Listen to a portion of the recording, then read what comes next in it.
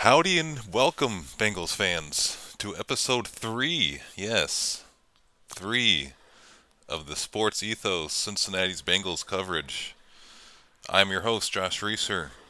You can find myself on Twitter at RIESSER14. That's Reeser14. And you can find this Bengals coverage at @EthosBengals.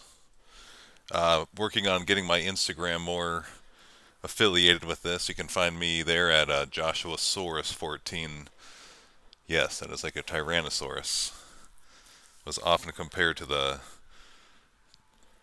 dinosaur from Toy Story, Rex, often in high school. But anyways, that's we can talk about that another time. So yeah, you can find all kinds of coverage across the Sports Ethos network on Twitter or at sportsethos.com. So find your favorite team and get some in-depth coverage. Also excited to say that I am now a part of Spotify and iTunes. So yes, very exciting for me. All right, let's get into this. Joe Burrow, no news on the extension quite yet. Still waiting to hear. I hope they get that done soon.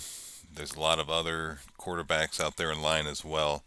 Lamar, Jalen Hurts, Justin Herbert, maybe Tua. Probably not with his injury history. But it's interesting because Mahomes making 45 million a year on that pro-ready contract over 10 years. Josh Allen's making 42 a year on his. And then you have Rodgers and Russell Wilson leading the pack with 50 and I think 47 for Russell. So it's going to be kind of interesting to see where Burrow goes with that. If he wants to take more of a team-friendly deal and kind of help spread out the wealth amongst Jason Higgins, keep the band together forever. I don't think any Bengals fan would be upset with that. But, in the end, he's got to look out for himself. So I get it. And interesting article from Clifton Brown, a Ravens beat writer, saying Burrow will have more input in the offensive game plan this season, entering his fourth year, which I think is awesome. I've always kind of steered the ship that it's kind of been more so Burrow and his ability at the line and Anarumo's ability to adjust as such a great defensive mind as to why they've been so successful. I'm not hating on Zach. I used to really hate on Zach, but I'm kind of tempered down with back-to-back AFC championships. I can't argue with that, so I guess he got me there. Someone else, I want to talk a little bit about Joe Mixon. You guys know how I just love Joe. Dancing Joe or jumping Joe because that's all he wants to do in the backfield. Can't just hit the hole and run hard. That's why he lost snaps in the three most big games recently: the Super Bowl, the divisional week against the Bills, and then the conference championship against the Chiefs. P. Ryan played more snaps in all three games. Jay Morrison from The Athletic wrote that he thinks Mixon will be a casualty. They can save $10 million if they designate him as a post-June cut, and that can go a long ways towards either maybe signing an offensive tackle, re-signing Hayden Hurst if they decide to go that way. We'll talk about that. But, I keep honking the horn to re-sign P. Ryan cheap, draft a running back, maybe second round. They seem to have decent success there. Mixon, whatever. I guess he's been okay. I'm just a hater. Jeremy Hill, he was alright. Giovanni Bernard, he was another second rounder. I don't think anybody here has ever hated on Gio. That guy played with the most heart in a long time, especially for a little guy. Someone else due for an extension on the other side of the ball, who most likely will not receive it, is lifetime Bengal Jesse Bates, who recently played on the franchise tag. Jay Morrison, again from The Athletic, has been quoted as saying as he is as good as gone. And then Jesse himself even said he can't leave $10 million on the table. So, I get it. It's a business. He's been a great player. He flashed a lot maybe 2 seasons ago. This past year wasn't his best. So it maybe might have made sense for the Bengals not to pay him. And I touched on this in my previous episode. last season they drafted 3 secondary players. Dax Hill got a lot of playing time as a rookie, as did cornerback Cam Taylor-Britt.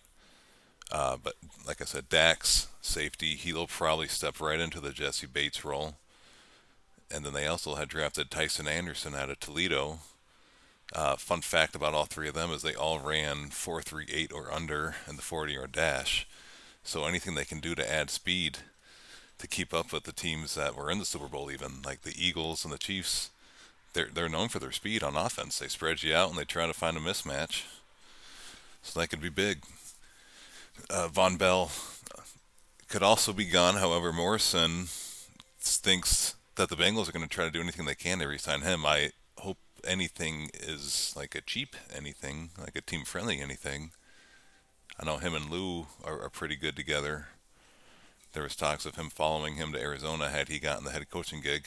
I think all Bengals fans are glad that Lou is going to stay and hopefully stays even longer, but let's be honest, he'll probably get a head coaching job next season if the Bengals defense plays well again. Just a couple other little tidbits I want to touch on before I kind of dig deep into a position of need this offseason for the Bengals.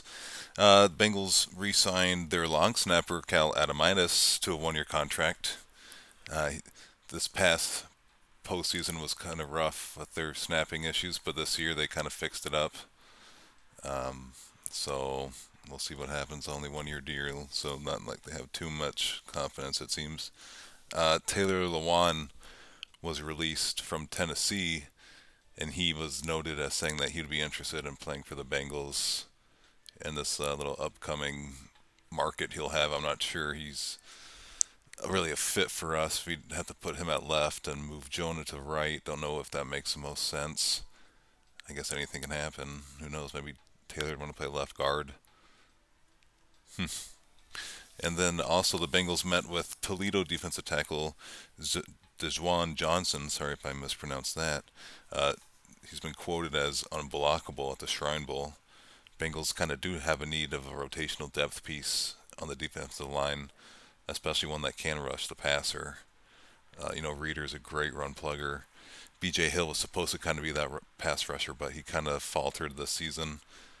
Still a great trade, though, when we got him for Billy Price. Thank you, New York.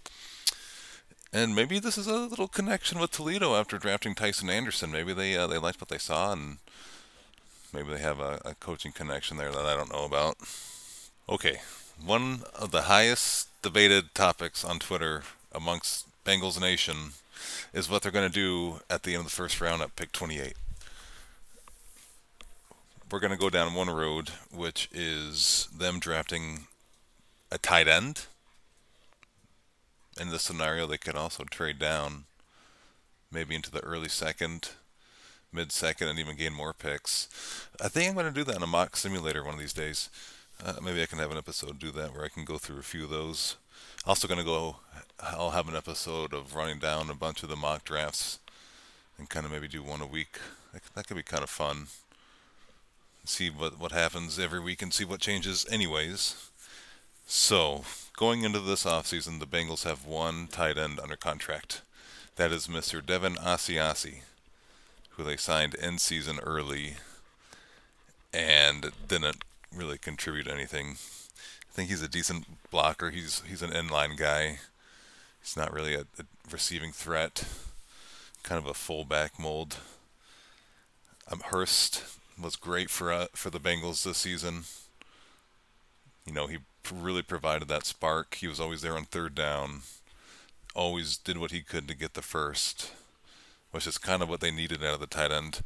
He also could block a little bit. He wasn't the best, so I kind of want to see the Bengals upgrade in that aspect. There's a few different ways we can look at it coming up. Hayden probably played himself into a higher contract than what the Bengals want to spend, but maybe he resigns with them wanting a championship, knowing that they gave him a shot. Maybe he becomes a Bengal for life. That's the scenario. And then that way they can draft the tight end later. I think that makes sense. Another thing they could do, they could bring back Drew Sample. Speaking about second round picks earlier, he was one, and I think he's one of the biggest busts in the Bengals draft history in a long time. Like they drafted him to be this blocking specialist, and it, it's like every time he was on the field, he either messed up or I don't know. He never stood out. The only standout play I remember from him was getting the ball ripped out of his hands by Khalil Mack in the end zone. That I don't know why that memory lives in my head every day. But anyways, I want to look at Daniel Jeremiah's list. He says that he has 11 tight ends graded within the top three rounds. Excuse me. I'm just going to go through the top five that PFF ranks. This isn't necessarily his rankings. I love Daniel Jeremiah. I think he's a great analyst. I love watching him near the draft. I think he would be great in an organization in some aspect, but it's neither here nor there. Okay, so PFF top five tight ends. One, interesting, Dalton Kincaid. I thought it would be number two and him swapped, but they have him as a first, second round grade. He's basically purely a receiving tight end at this point. He's not necessarily small. He's 240 pounds, but something the Bengals do need is help at the line of scrimmage blocking, even if it's just a chip or an arm push. You got to be able to get in the way a little bit. And 240 probably gets tossed around. That said, great receiver. Not a great blocker, though. So I don't think it would be wise to spend a first or early second draft pick on Kincaid. Number two is the guy that I probably like the most, Michael Mayer out of Notre Dame, also receiving a first and second round draft grade. He's supposedly the most complete prospect, which I feel like this list kind of contradicts itself sometimes, but whatever. He's he's 6'4", 265. He can catch, he can block. He doesn't necessarily have a lot of wiggle. He can't really separate the greatest, but he's great at contested catches. The Bengals tight end, I think he would be very useful in the blocking aspect. They could always need help, especially playing against Myles Garrett and TJ Watt. I bet the Ravens make another move for an edge rusher. Seems to do that every season. And coming out of Notre Dame, which is basically tight end factory, I think he's a very safe pick. 28 might be a little risky. I think in this scenario, I would trade back from 28 to maybe like around pick, if he could. This is if he could even last that late, like pick 8 of the second round, maybe pick up an additional third or something. Probably get a little bit more than that actually, but he could be a great move. The third tight end they have is Luke Musgrave out of Oregon State, also receiving a first and second round grade. I guess he's one of the more raw prospects. Needs some work, needs some refining.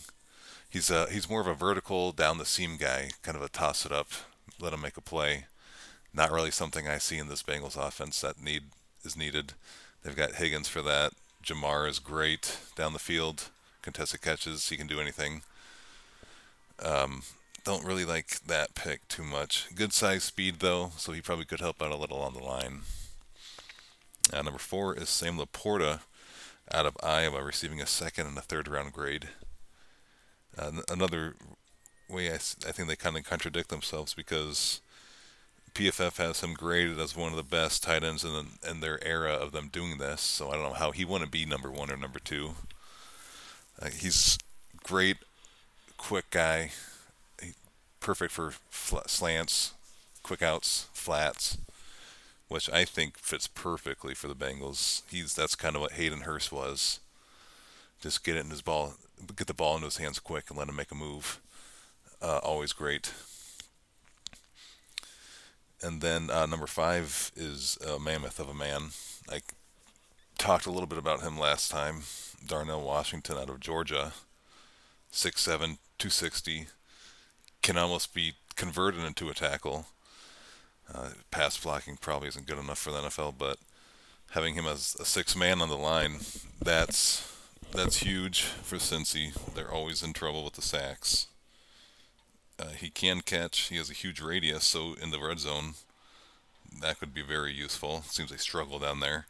They want to do jet sweeps to Trenton Irwin on the 1 yard line, but I'm not an offensive coordinator. So that's the top 5 rookies from PFF in the tight end class. Pretty deep. This is probably one of the deepest positions this season, so it's not like the Bengals have to reach.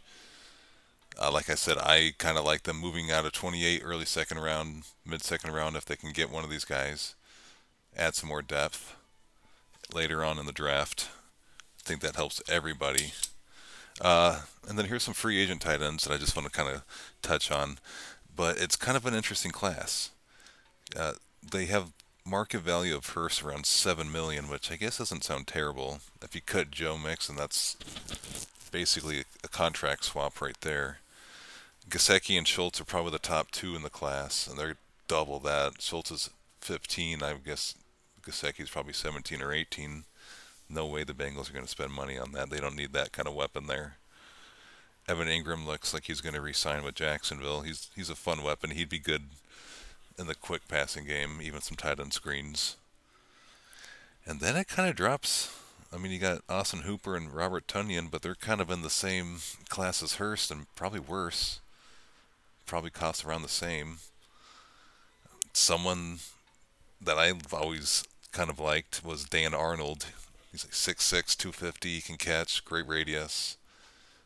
He's probably not the best blocker, but having him as a tight end too, I think that's not a bad idea. Sign him, draft a rookie, second, third round. Otherwise, Kyle Rudolph, he played in Cincinnati at Elder High School. I actually locked eyes with him on the sideline one time, and it scared the jeepers out of me. He was a big boy in high school, and I wasn't small either. I was 6'4", 220, and yeah, that guy, he made me think a little bit. And then, like I said earlier, you could bring back Drew Sample and just have him strictly be a tight end that blocks, and then you would have to take a tight end earlier in the draft. But I'm okay with that. I don't mind that. But I don't know. So thanks for sitting tight on the tight end discussion. Yeah, so that wraps it up today, guys. Thank you for listening. If I hear anything on the Burrow extension or T. Higgins news or any other pending contracts, I'll let you know. Maybe I'll do a little quick episode. Next episode, I'll dive deeper into another position. Maybe the offensive line. That's another one of highly debated topics amongst Bengals fans. Always fun to get different insight on that. So thank you, everyone. Again, my name is Josh Reeser. You can find me on Twitter at RIESSER14. You can find coverage of the Bengals from this page at @EthosBengals. And find any team news you need amongst the Sports Ethos Network. It's your number one choice. And thank you again, Bengal fans. Have a good day, and Hoo Day.